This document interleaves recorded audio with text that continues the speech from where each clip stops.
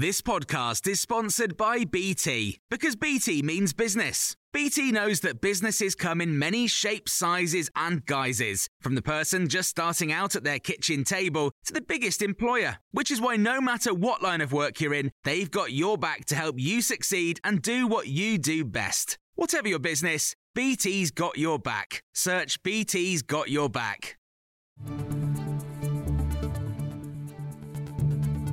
This is the Times Evening Briefing on Thursday the 22nd of June. The Bank of England today raising its official interest rate from 4.5% to 5%, the highest level since 2008.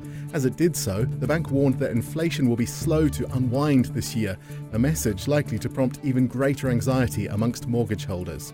The Prime Minister told the Times CEO Summit his target, to halve inflation by the end of the year, has become less likely to happen, but there are other reasons to be optimistic still. What we haven't seen yet is the fall-off in inflation that factories and producers are seeing being reflected in the prices that consumers are paying. And that is a puzzle.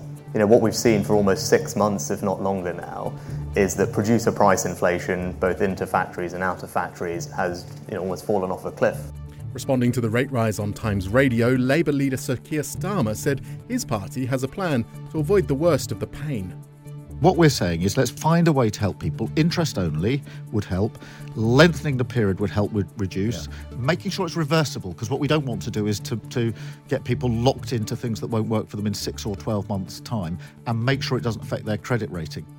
The economist Linda Yu told Times Radio the larger-than-expected rate rise follows yesterday's figure for how much prices are going up.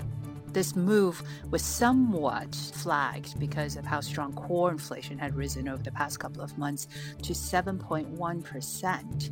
And that's the highest rate since 1992. That's what's moved the Bank of England to make a half a percentage point jump. But it wasn't unanimous. It was 7-2. So it is still a call that they made rather than something which has a unanimous, for instance, support.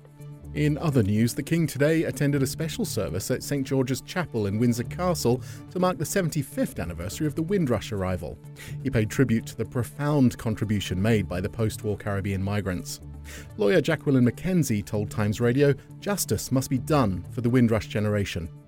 People have been victims of systemic racism and also just the sort of vulgar racism that happens out on the street. What do we make of all of that? How has this community survived? How have they been so resilient? And how do we safeguard their legacy, but also make sure things change for the better for the next generation? Around 20,000 rail workers will strike again on 3 dates next month in their long-running dispute over pay and conditions. Members of the RMT union working at 14 operators are to walk out on the 20th, 22nd and 29th of July.